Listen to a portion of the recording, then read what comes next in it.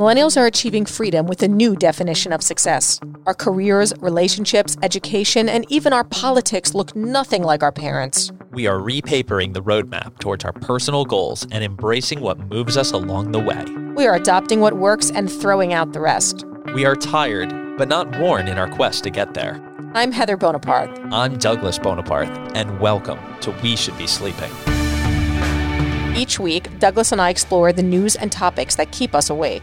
We'll also invite guests to share the way they've done it differently to achieve a new brand of success that's authentic, unconventional, and definitive of our generation. Not ready for bed? Tune in, because neither are we. Learn more and subscribe today at weshouldbesleeping.com. Welcome back to We Should Be Sleeping. My name's Douglas Bonaparte, and as always, I'm joined here by my wife, Heather Bonaparte. How are you doing, Heath? I'm okay. Yeah, it's been pretty crazy, to say the least. Yeah, it's been a hell of a week. Between the death of George Floyd, which became exposed across America as a irrefutable injustice and crime, let me add, the protests that ensued afterwards. All overlaid by there still being a pandemic. Yes. There's been a lot to take in over the last week, and we're going to break from our usual format tonight just to kind of have a frank discussion about some things we've been thinking about and constructive ways that we would like to be and to think and to act moving forward. And we're hoping to share that with you tonight. We, like so many, have this overwhelming urge to say something, make a statement, do a post, have something intelligent to say. As a lawyer, I know better than rushing to conclusive statements, which without any support are not persuasive. You know, we're supposed to gather facts, we're supposed to research law and understand the arguments on both sides and set forth our best position. But through the years, when it comes to issues of social justice, such as the Black Lives Matter movement, that approach doesn't feel right. The technicalities of the situation fall second to how you feel. The rules of law feel second to the standards that are in my heart, the standards of what's right and wrong. So you want to put something out there. You want to put your stamp on what occurred, how you feel, how people like me, a white person of privileged means, feels. Yeah, and if I'm being honest, this describes generally how I would go about handling complex issues, almost to a T. I would search for some sweeping statement to tie the issue up in a nice little bow. I've put my stamp on it, but there's even a good chance that despite how we've thought about this topic here in this podcast in hopes of respecting its sensitivity, that we actually might not come off that way even here. We might not come off as how we intend. We might not, but our concern about it can't be debilitating, because isn't that the whole self-centered toxicity of social media and blogs and podcasts and putting a black box on your Instagram? We all feel this need to put our stamp on something that isn't ours, right? To overthink and not engage. It's FOMO. It's FOMO dressed in virtue signaling, if that's all you do, if that's all you're going to say. But what's the alternative? I don't know. I mean, it's not the burden of our minority friends to educate us, to place this on them as a task, as if it's their job to show us what's wrong. I can only imagine how emotionally exhausting that must be.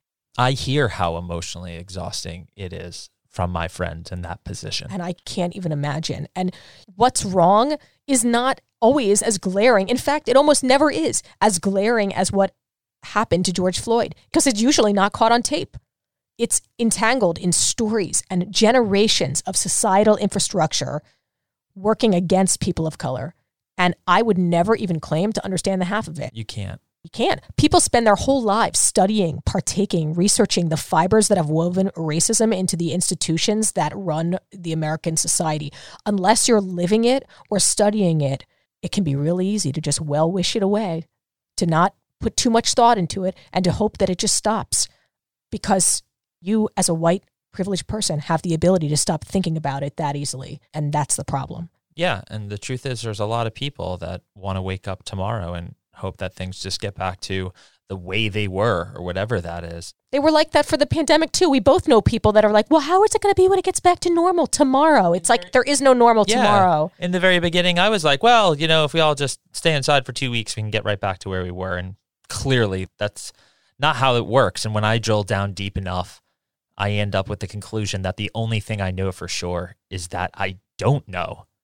I'd be kidding myself to claim anything more than that and use that as a way to relate, and at the very least, absolve my own conscience of the very injustice that exists among people who are not white in America. So what do we do when we're sad, when we see what's wrong and we feel sympathy, but we feel disabled, right? Disabled from affecting change. Disabled the same way that a lot of people have felt over the last couple of years watching events unfold in politics and in the news, and the way that many people who have suffered at the hand of racism their whole life feel. What do you do when you feel disabled from affecting change? You start small. Yeah. Grand gestures on social media are irrelevant. You start small, and we start with acceptance. Right. I would say acceptance is the first real point. Accepting that racism exists. It's here in direct and indirect ways that people we know experience every day of their life. Accepting that white privilege is a byproduct of racism, and not trying to explain away exceptions to why something happened or why, it's not about that. That's not why that happened. Not trying to defend yourself and a thought that you had, a way you once acted, rationalizing past behavior, like you said earlier, to clear your own conscience. I'll tell you, I'm guilty of a lot of this. Same. Earlier in my life. I will tell you that I rejected the notion of white privilege for a long time. I'm a product of divorce. My parents got divorced right after my bat mitzvah when I was 13.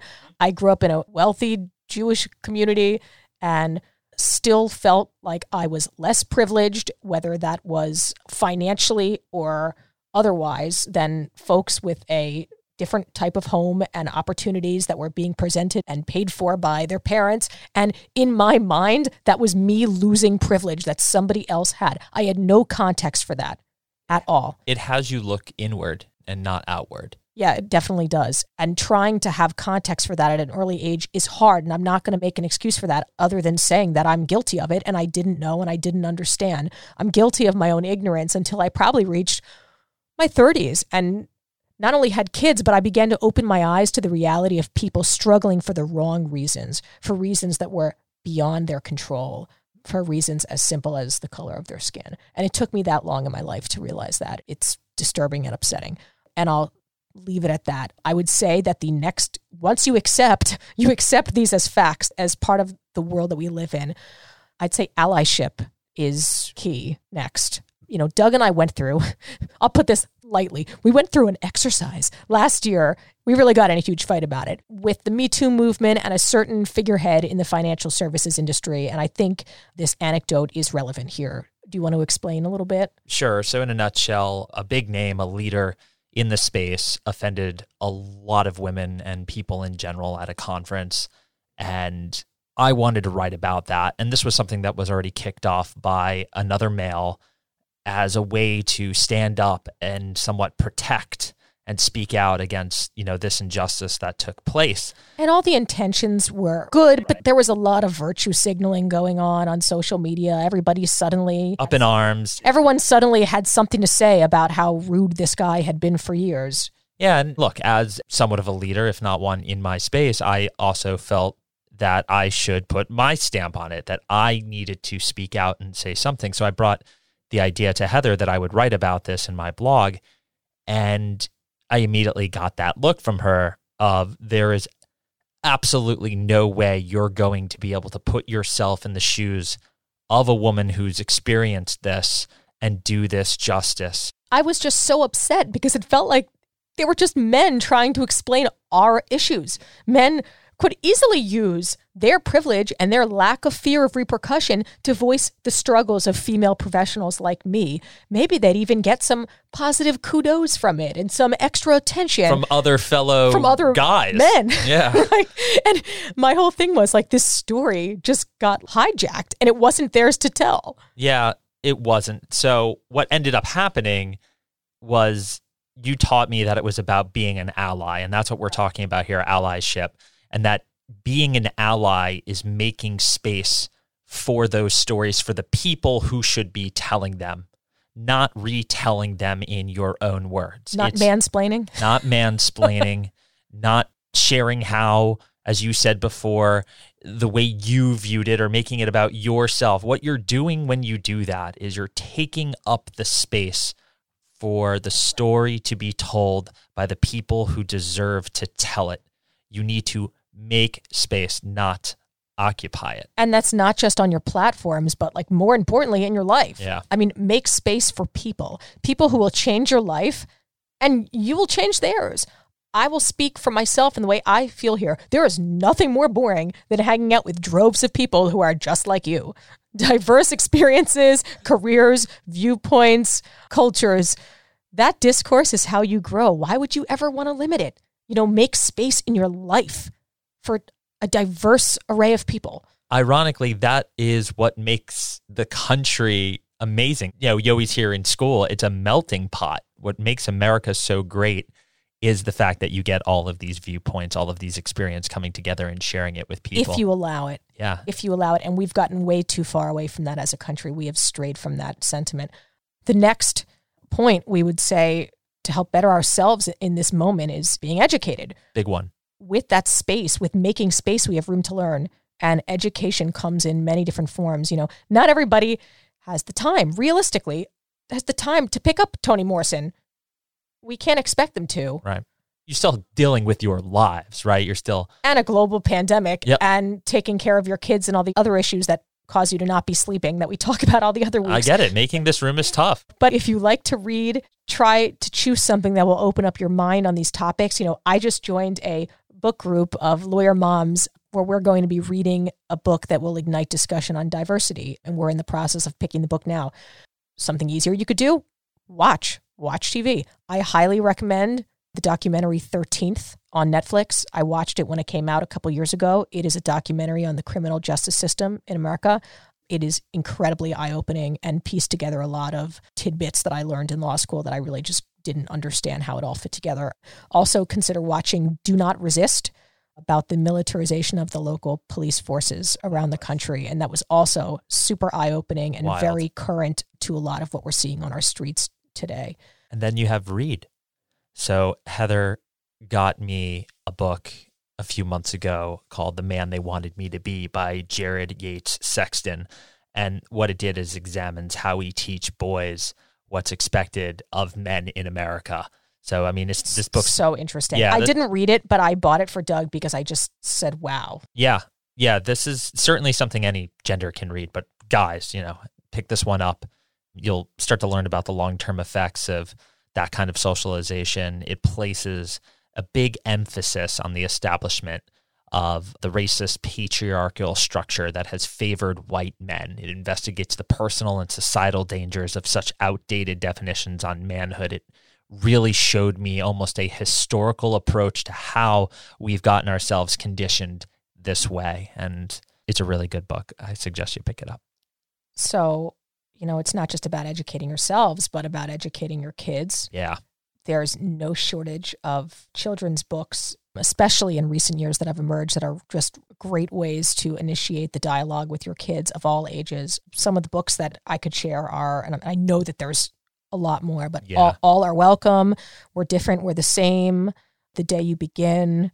There's also, with a feminist twist, there are some great books for little girls, depicting a diverse cast of female leaders throughout history that have sparked conversations in our house. A book such as A is for Awesome by Eva Chen, which is one of our daughter's favorite books, where we go through women throughout history that match with the letter in the alphabet. And it has really sparked some interesting conversations about history in our home. As a dad who reads these books to his daughters every night, it is literally like an inclusion explosion going on in these books. It's wonderful to see that and to see how many there are. We have so many of them and there's more out there.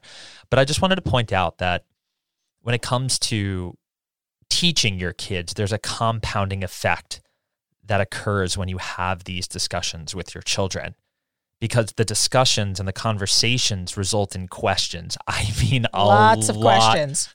of questions.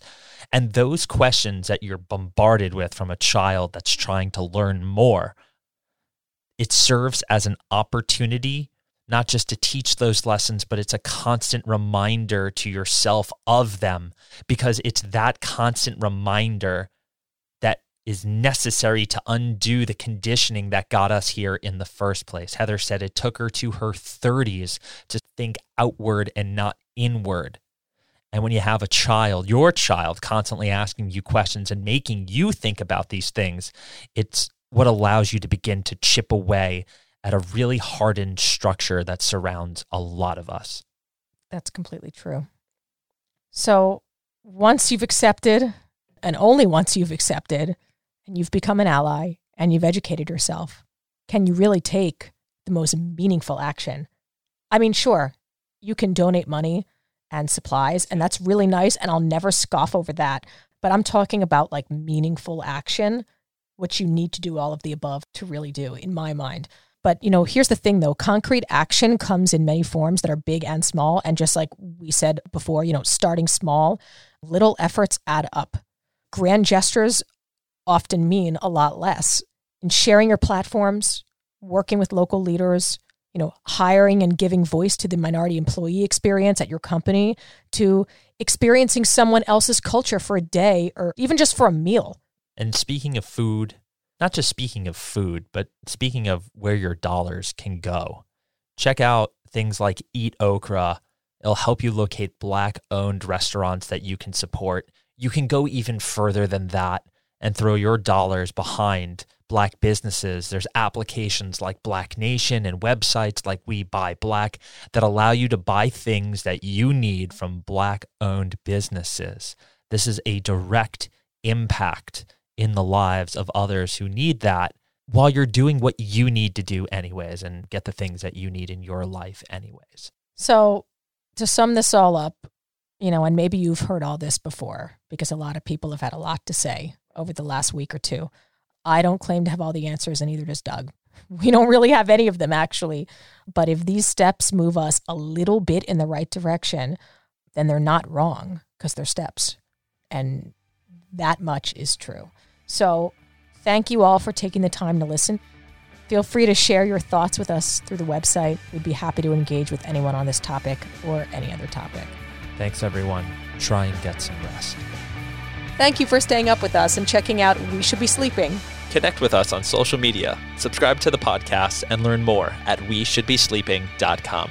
We'll see you next time on We Should Be Sleeping.